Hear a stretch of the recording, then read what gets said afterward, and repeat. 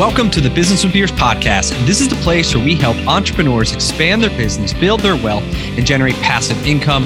I'm your host, Brian Beers, an entrepreneur who's on a mission to inspire growth from everyone around me. Remember that you need to take the action others won't, and you can live the life that others don't. Please be sure to check out my weekly newsletter that now drops every Thursday. It includes one quote, one tweet, one podcast recommendation, plus some business and investing insight from me. It's short and it's sweet. My goal is to provide you with just a couple gold nuggets to help inspire your growth. Go to brianbeers.com to subscribe. Hello, and welcome to the Business with Beers podcast. This episode is part of a weekly series called Franchise Fridays, in which every Friday we have an episode dedicated to helping you create freedom by owning a franchise. My family has been in the franchise business for over 45 years. My brother and I took over our family's franchise auto repair business and grew it from 6 locations to 30, now doing over $36 million a year.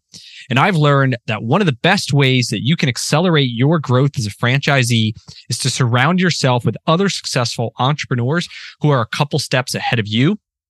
And for those with W-2 jobs who are looking to find a franchise, you need a confidential community to ask questions and get support.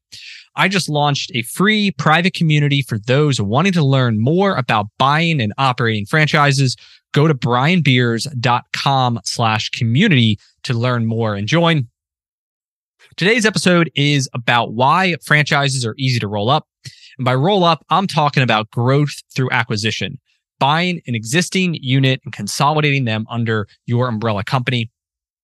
This is the strategy that we've used to grow from the 6 locations to 30 within the last 6 years, with majority of the growth coming over the last 18 months.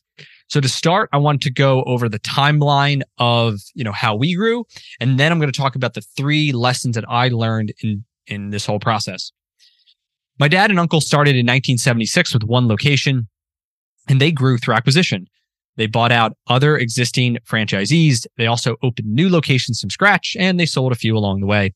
When I joined in 2010, we had 6 locations in Philly doing, $5.5 million or so in sales. I'm kind of barely getting by. My brother, Chris, joined a few years after me. And we spent the next 5 to 6 years learning the business, networking with other franchisees, implementing new ideas, failing at many of those ideas, building the culture, and ultimately building the sales and cash flow of the business. But my brother and I wanted to make more money. And since our dad and uncle owned 100% of the company, the only way that could happen is if we acquired more locations that we owned independently. So that's what we did. We went out and got a bank loan 2016 to acquire 2 locations in the Philly market from an older franchisee who was looking to retire. And he was someone that we had established a relationship with over the last couple of years. And those 2 locations became our catalyst for growth. And in 2017, we acquired another location using the profits we made from the first 2 acquisitions. 2018, we opened a new location from scratch and acquired another one using owner financing for the first time. Both of them were funded by cash flow from the first 3 locations that we acquired. We now had 5 under ourselves, plus the original 6, all operated as one company, but with different ownership structures. 2019, we acquired another location, again using owner financing, and the down payment funded by cash flow of the existing 5. This is a common theme, and how we've grown, which is to take the money that we're making and compound it by reinvesting it back into the business, by, fueling growth, by investing in marketing, by investing in new equipment, and that, if we took out that cash then to go buy a bigger house, buy a bigger car, whatever it is, that would have stunted our growth and we would have not gotten to where we're at today. But instead, we have discipline. We saw the bigger picture. We said, hey, we're going to take the money we're making and continue to reinvest. And you get this hockey stick effect of growth, where now today we've built a pretty sizable company by compounding the returns. And so that's a good lesson for anybody who's in growth mode, is live off of whatever you can, but the rest, save it and continue to reinvest it. And in 2020, during COVID, we took a break, for obvious reasons, and we wanted to strategize on what's next. Up until that point, all of our success had been local in the Philadelphia market. And we knew if we could go into a new market and have the same level of success, that it would open the door to many other opportunities. So in late 2020, late 2020, all through early 2021, we worked on a deal to acquire 7 locations in North/Central New Jersey that we closed in June of 2021. And the seller, I had been cultivating a relationship for multiple years. And this led to a win-win owner finance deal where, we got a great deal for a great group of stores. The seller got a bunch of money up front and then, reliable monthly payments from me, who's a very good borrower. And this opened the door to the New Jersey market, which we then later acquired 4 more locations from 2 other sellers between December of 21 to February of 22. Then in June of 2022, we acquired 5 more shops in Allentown, PA, in a single deal, which established a third market. Similar to the New Jersey deal, it was somebody who'd been a franchisee for a long time, was looking to retire, and I had already established a relationship with him. Along the way, we also opened up a brand new location in Philly and acquired another single store. So that brings us to today with 30 locations, the 6 original, 2 open from scratch, and 22 acquired locations. And you may think that my story is unique, but it is not. I have friends in the automotive space who executed the exact same strategy. I know guys in fast food who've grown 10 times more than me running the same playbook. There's others in junk removal, carpet cleaning, truck washing, and many other franchise concepts. This strategy can work in almost any industry with almost any franchise that meets certain criteria. So what did I learn from all this? Why did I learn that franchises are easy to roll up? And it comes down to really 3 things. Number 1 is plug and play. That when you buy a new location, it is plug and play right into your company.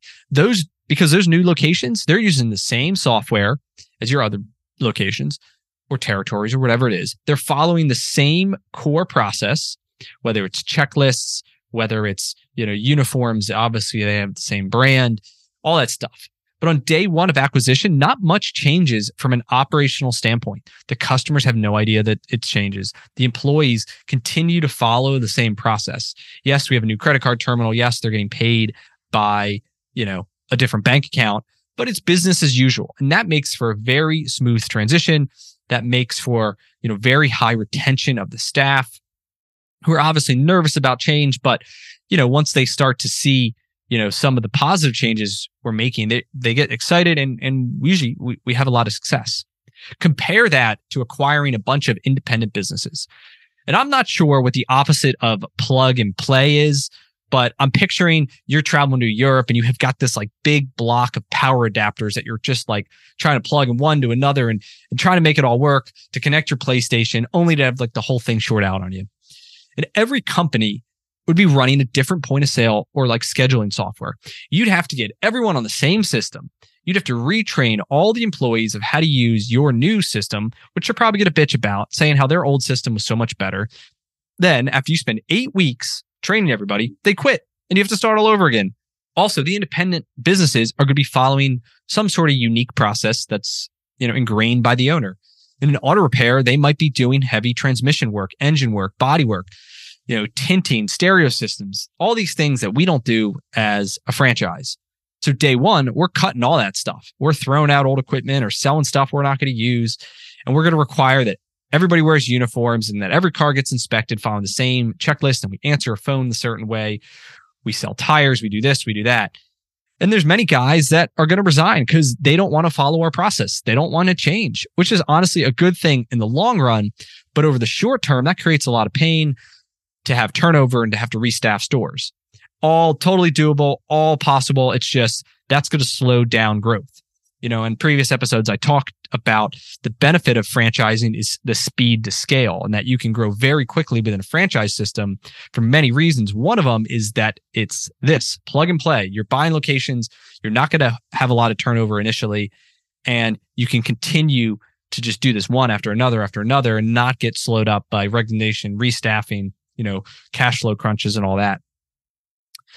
Because with a franchise, you can literally flip ownership and nothing changes for the front line. And obviously we have our flavor of operating and that flavor is blended in over a couple weeks, but usually we start small and then, we ramp up to the bigger ones. But a lot of times those initial changes are for the good. We're investing in computers, new equipment. We're painting the buildings. We're updating the lights. Maybe we're updating the waiting room. Maybe we're adding tires or inventory to the store that they never had. Maybe we're hiring new staff. We're training new staff. We're bringing in new payment options. And a lot of times the existing staff is actually very excited for these changes that they've wanted and probably been asking for a while. But the seller who's on his way out, is not going to be investing cash in these things if he's got, a due date to expire and get out of the system. And so as a franchisee, once you get a couple acquisitions under your belt, you can take on bigger and bigger deals. We would have been scared shitless of acquiring 7 shops in a new market all at once, taking on, millions of dollars of debt if we hadn't acquired 6 locations prior to that. If that was our first deal, I don't know. I don't know if we would have done it. However, today, if we had an opportunity to acquire 20, 30, 40 locations and double in size, it would be a lot of work, but I know we could handle it. And I know ultimately we'd have a lot of success, in 3 months down the line. Number 2 is that franchises are closed networks.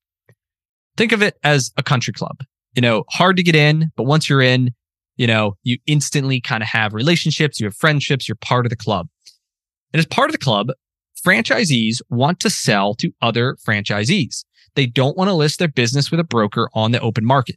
They are afraid that their employees will find out that the business is for sale. They will quit due to fear of pending change and ultimately set the seller back years if they totally have to restaff the business. Now, the likelihood of that scenario playing out in real life is probably pretty slim, but the fear of it is enough to keep sellers from wanting to list their business in public. And the other issue in selling to outsiders is that a franchisor has to approve of them. The new buyer has to complete the required training. And it's possible that a seller could spend months working with a potential buyer only to have the franchisor not approve them at any point, or the buyer backs out. Maybe they go to training, maybe they do some more due diligence and they get cold feet. And you just wasted 3, 6, 9 months of your time. But when you sell to an existing franchisee, they don't have to go through the training. And the process to get approved by the franchisor is much quicker and much easier as long as they're, in good standing with the franchisor. The other part of this closed network is that franchise owners have insight into the performance of other franchise owners. So we can see what their sales are. We can see who's struggling and may want to sell. And we also know who the top performers are that we can go and learn best practices from. We also have the contact information for every owner in the system. So think about the power of that for a moment. If you're in acquisition mode, you want to roll up a bunch of independent businesses, think about the amount of work it would take to figure out, number 1, who the businesses are and who owns them, to get the contact information. And number 3, it would be almost impossible to figure out the daily, weekly, monthly sales of each one of those competitors. And then even if you could figure all that and you figured out who was the low performer, who may want to sell, all this, then what's the likelihood of that owner having a conversation with you? It's probably pretty low, right? Because they're going to be suspicious of you and they're going to be concerned about their employees finding out, right? But you compare that to this closed network franchise system. You've got all the information. You've got franchisees that are more than willing to chat with each other and have open conversations about their retirement plans, who they're going to sell to. Maybe they have a GM. Maybe it's their son who's graduating from college soon, right? Maybe they've already struck a deal with another local franchisee who has a first right of refusal. All those things are possible. And a lot of the information you find out just by chatting with them. They want to talk to each other. We want to help each other. And, in a lot of cases, franchisors want consolidation and will help facilitate these conversations. So for anyone who is looking to execute this roll-up strategy, it's nearly impossible to acquire your first location since the majority of them are sold internally. They're never going to get listed with a broker. You're never going to see them on Biz Buy Sell. And if you do, chances are all the other internal franchisees have already passed up those locations. And so there could be a reason that nobody wants to buy it. So my recommendation is you open up your first location from scratch. Then you start networking, you establish relationships, and then you can start this growth pattern as we have done. However, if you are dead set on acquiring that first location, while it's nearly impossible, it's not impossible. You can do it, but you're going to have to do a lot of legwork. You're going to have to, identify a brand within your local market that you really like. And maybe it's Midas, let's say, and maybe you live in Albuquerque, wherever. If it was me, I would then I'd figure out who every owner of the shop is, and I'd cold call or cold email them just to let them know I'm interested in becoming a franchisee. I want to learn about the system. I want to know, they seem experienced. I want to know as much as I can. And there's two ways this could go. One way is that they could say, oh, great, I'm looking to sell. This guy seems really sharp, wants to grow, seems qualified. I'm going to talk to him. Or they're going to say, screw you. Don't talk to me. Maybe they want to grow and now they see you as a threat, right? It could go either way. But if this is something that you're interested in doing, just make sure that you talk to the franchisor first. You review the FDD. You make sure you're financially qualified. The last thing you want to do is waste anybody's time. So is possible. However, a lot of work when you're an outsider looking in. Once you're an insider, you got your foot in your door, much, much, much easier to execute this strategy. And the number 3 reason why franchises are easy to roll up is owner financing. Through our journey, we've done over $4.5 million of owner finance acquisitions. It's much quicker and easier than going to a bank. And we've gotten some very favorable terms, such as 2.5% down, a 3 to 4% interest rates, payment over 8, 10, 13 years, and no personal guarantee. Those are obviously the highlight reels. Other deals, 20 to 25% down, 6% interest, payments over 4 to 5 years, many personal guarantees. But the beauty of owner financing is the flexibility. You have the ability to create these win-win deals. And with an owner finance deal, the seller of the business becomes the bank. And they get, if not all, of the same legal protections that a bank would. But trust is the biggest factor in your ability to get this owner financing. And trust comes with reputation and relationships. But in a franchise system, it's very easy to establish a reputation for being a good operator due to this closed network effect. Your name will be at the top of the sales reports. Perhaps you get recognized at annual conventions for a top performing franchisee with sales or growth or community or whatever it is. Maybe you actively participate in the meetings and different councils that a franchisor will put together. All that leads to your name, your reputation being one who's in the system.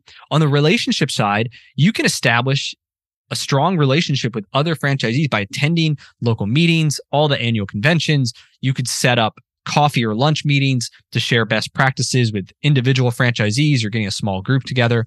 You could host Zoom calls, like a webinar with franchisees around the country to talk about best practices, to interview, top performing guys, whatever it is. And for someone who's looking to sell their business, who do you think they're going to choose between an outsider with no experience, another franchisee that maybe they've talked to a handful of times, or you, someone who's a top performer, who's energetic, who's a thought leader in the brand, right? It's an easy decision. And so all of that can be done within a franchise system for those 3 reasons. Be on the lookout for another deep dive episode into structure and numbers of owner finance deals. Covered it kind of in a short here, but I'm going to do a whole deep dive later. So to wrap this up, there's no magic bullet when it comes to franchising. You can create a great business in almost any industry with almost any brand. The roll-up strategy works great for legacy brands that have a lot of units, but it's not the only way. Many people are crushing it, opening up new locations with an emerging brand. And I recently started a franchise consulting business where I work with a limited number of clients per month, helping them find the right franchise. And if you're serious and interested in working directly with me, shoot me a message on Twitter, on LinkedIn, or email me, Brian@Beers.Podcast. You can find all my links in the show notes below. And that's all I got for today. Have a great one. Cheers. That's all we got for this episode with the Business with Beers podcast. One thing that would really help both us and other new potential listeners is to rate the show and leave a comment in iTunes, Stitcher, wherever you listen. Also, make sure to link up with me on your preferred social media platforms, LinkedIn, Instagram, Twitter, Facebook. You can find all my links at brianbeers.com. Please just share the podcast with anyone who you think might enjoy it. And until next time, remember to take the actions others won't, to live the life that others don't.